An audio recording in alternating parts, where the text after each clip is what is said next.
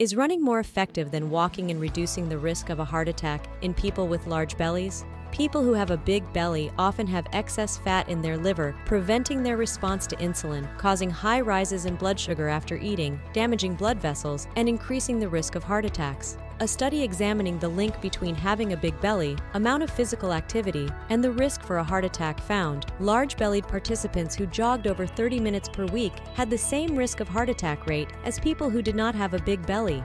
Like the video so far, subscribe and follow us.